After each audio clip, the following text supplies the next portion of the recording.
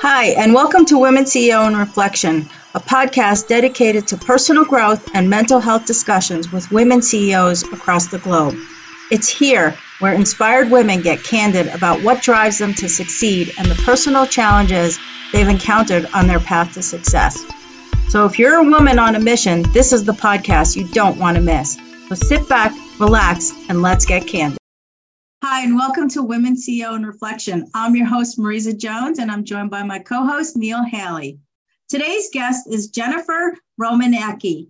She's President and Chief Executive Officer of Marie Selby Botanical Gardens. Since her arrival in 2015, she repositioned the institution as the Living Museum and has overseen the creation and execution of 2 strategic plans, as well as an innovative master site plan for which phase 1 will be complete in the fall of 2023.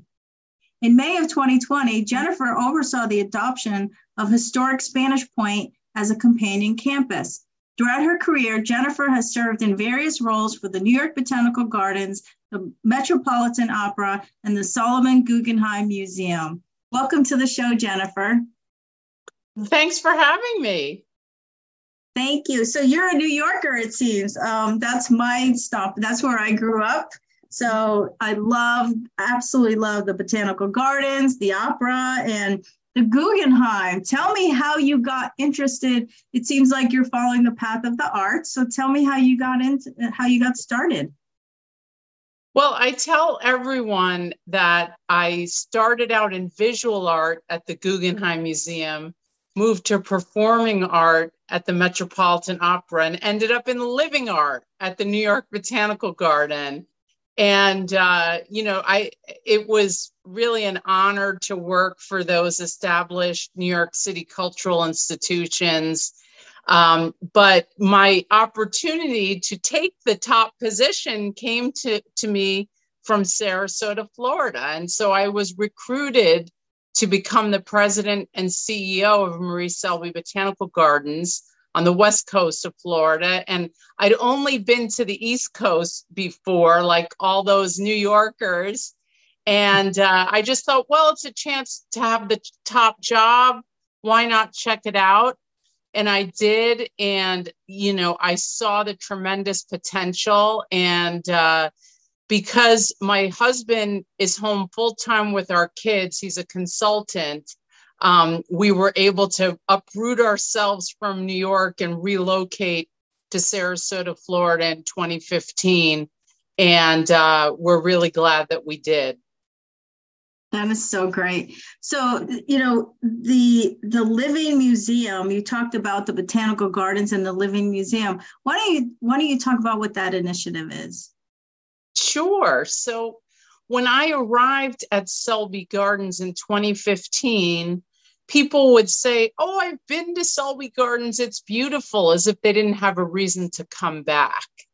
And so what I did was institute a new operating model, for which we now call it the Living Museum operating model. And we now have a trademark from the U.S. Patent and Trademark Office for it. And the idea is to operate just as art museums do, with changing exhibits, programs, and events, to always give people a reason to come back and to broaden the audience. And so we do that with horticulture and garden displays, as well as interdisciplinary with showing works of art in our museum that's on the campus in dialogue with these horticultural and garden displays. That's really incredible. I love going to places like that. For me, from a mental health perspective, you're bringing out the emotional side, right? Like art and plants, and maybe that's not the case for everyone, but I definitely think the nature side of it can be so healing. It must be just really fun to work at a place like that. It really is. I love getting up and coming into the gardens every day. And what's nice too is, so between our 2 campuses, we have about 275,000 visitors every year. And I always hear people and their comments about how they find being in nature in the gardens is an escape. It is healing, it is sanctuary. And, I always love hearing how people feel about being in the gardens and how it improves their lives. Yeah, it's definitely something that I love to do. When my kids were younger, they would love to come with me, whether it was a museum or whether it was the botanical gardens. Now I go with my girlfriends now, right? Because my kids are, older boys and they don't enjoy it as much. But I definitely encourage that for anyone, because just being out in nature is just so healing overall, and it's just healthy. Absolutely. So tell me a little bit about running an organization, because I'm sure it's not all fun and games, right? I'm sure it's not all calm and peace and walking through the gardens. What are some of the challenges that you have overcome? You uprooted your family and you started this, becoming the CEO. Tell me a little bit about that journey. Sure. Well, I think with any nonprofit, the biggest task for the CEO is balancing the budget every year and, ensuring that the funding is in place to pay all of your employees' salaries. Like that's always, the biggest responsibility for sure. And so, of course, that has pressures because, you have to make sure the funds are there, whether you're earning those funds from earned revenue streams like admissions, membership, shop sales, cafe sales, or whether it's through private contributions and fundraising from individuals. So I think that, there's inherent pressures with having that responsibility. But, I love what I do. And I think sometimes challenges really are opportunities. And so much of it comes down to relationships and connecting with people as far as how to achieve those goals and balance that operating budget. So you surround yourself with a great team, which is what a really great leader does, right? Absolutely. The team is so important, and then, internally having that great team, and then externally engaging the community and the constituents who want to connect with the mission, making it exciting, engaging, inspiring. It's really about the experience. I think overall, and that is what helps to secure the funding that's so vital. So being an operation that is strict, it runs solely on the outsiders coming in and visiting and being on site and so forth. How did you manage to pivot during the pandemic? I mean, that must have been extremely challenging for you. Because you weren't typically online, right? So how did you manage that? Was there a time where the gardens were like, what's going to happen to us? Like, do we just stop everything and come back in 2 years?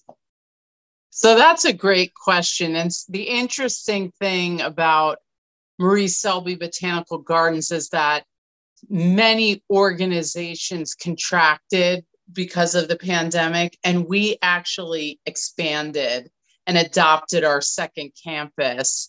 And what happened with that is we were in talks to adopt the second campus because they were having financial difficulty and, they were having trouble earning sustainable revenues. And both of our campuses are right on the bay, they're waterfront, there are a lot of great similarities. And I saw it as an opportunity, and we started proceeding with adopting the second campus, and then the pandemic hit. And so we took a step back and thought, well, can we really do this at this time? And, we really felt that in the long view, it was the right thing to do to protect that second campus. And so together, both campuses encompass 45 acres of bayfront sanctuaries. And we decided to move ahead with it. And then once the initial kind of shutdown of the pandemic was alleviated, we found ourselves with one of the few places that people still felt comfortable going, because most of our experience in our gardens is outdoors. And so truly, we ended up with these sanctuaries where the community could still gather and be outdoors and feel safe. And so it really was a very unique situation, because everything else really was shuttered, except for our gardens. And, we were thrilled to be able to provide that sanctuary to our community and to visitors during such a challenging time for everyone.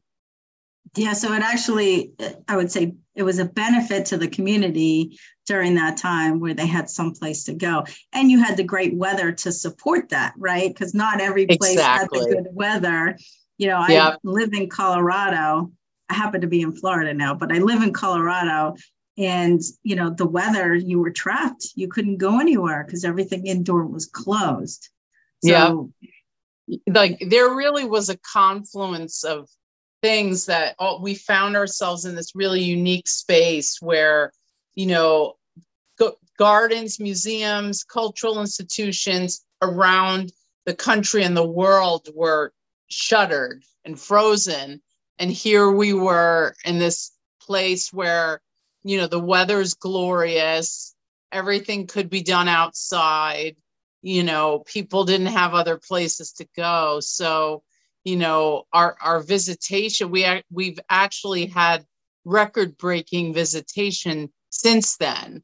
And, if anything good came out of the pandemic, I think the fact that people recognize how important green open spaces are, is something that now I think people had taken for granted. And now I feel like no one takes that for granted. Right. It's a place to go to feel safe and to feel calm and peaceful and amongst all the chaos. Exactly. Absolutely.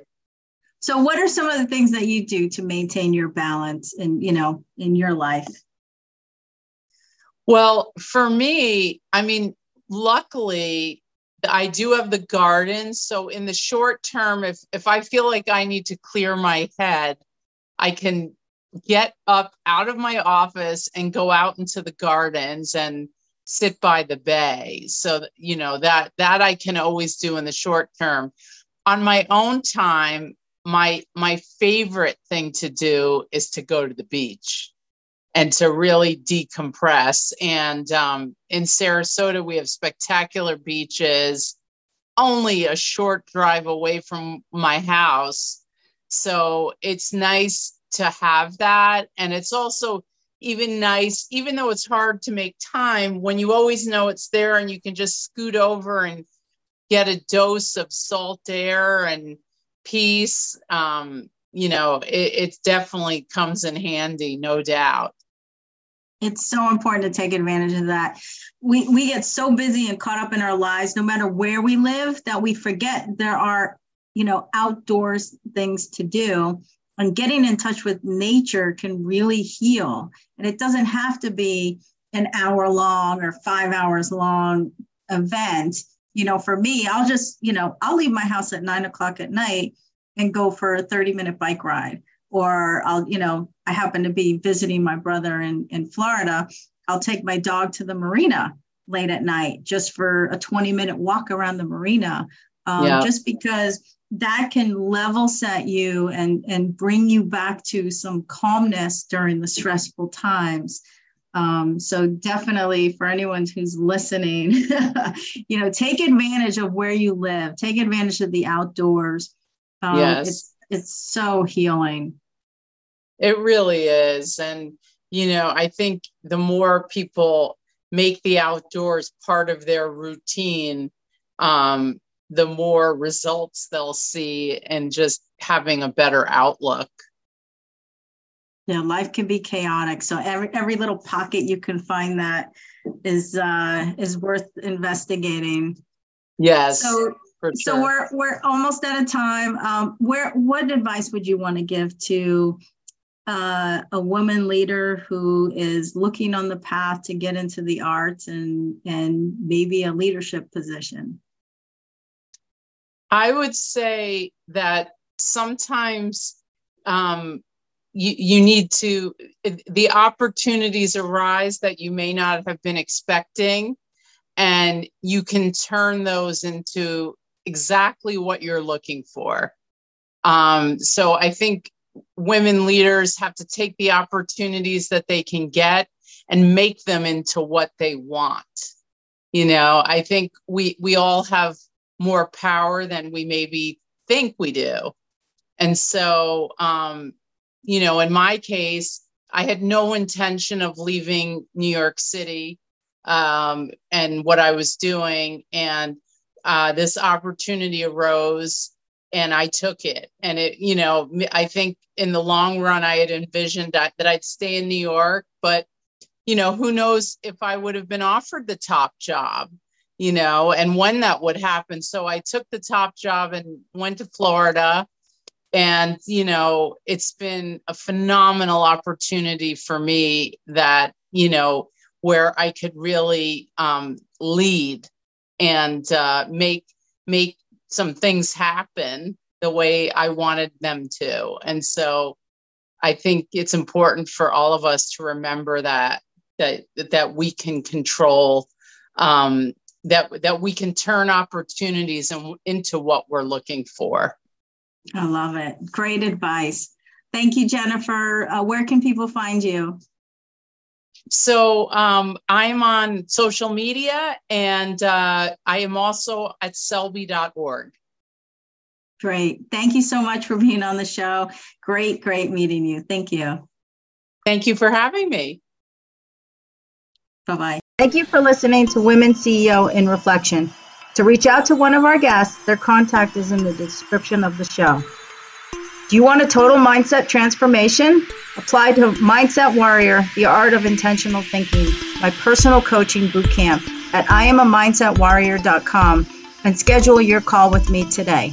Thank you.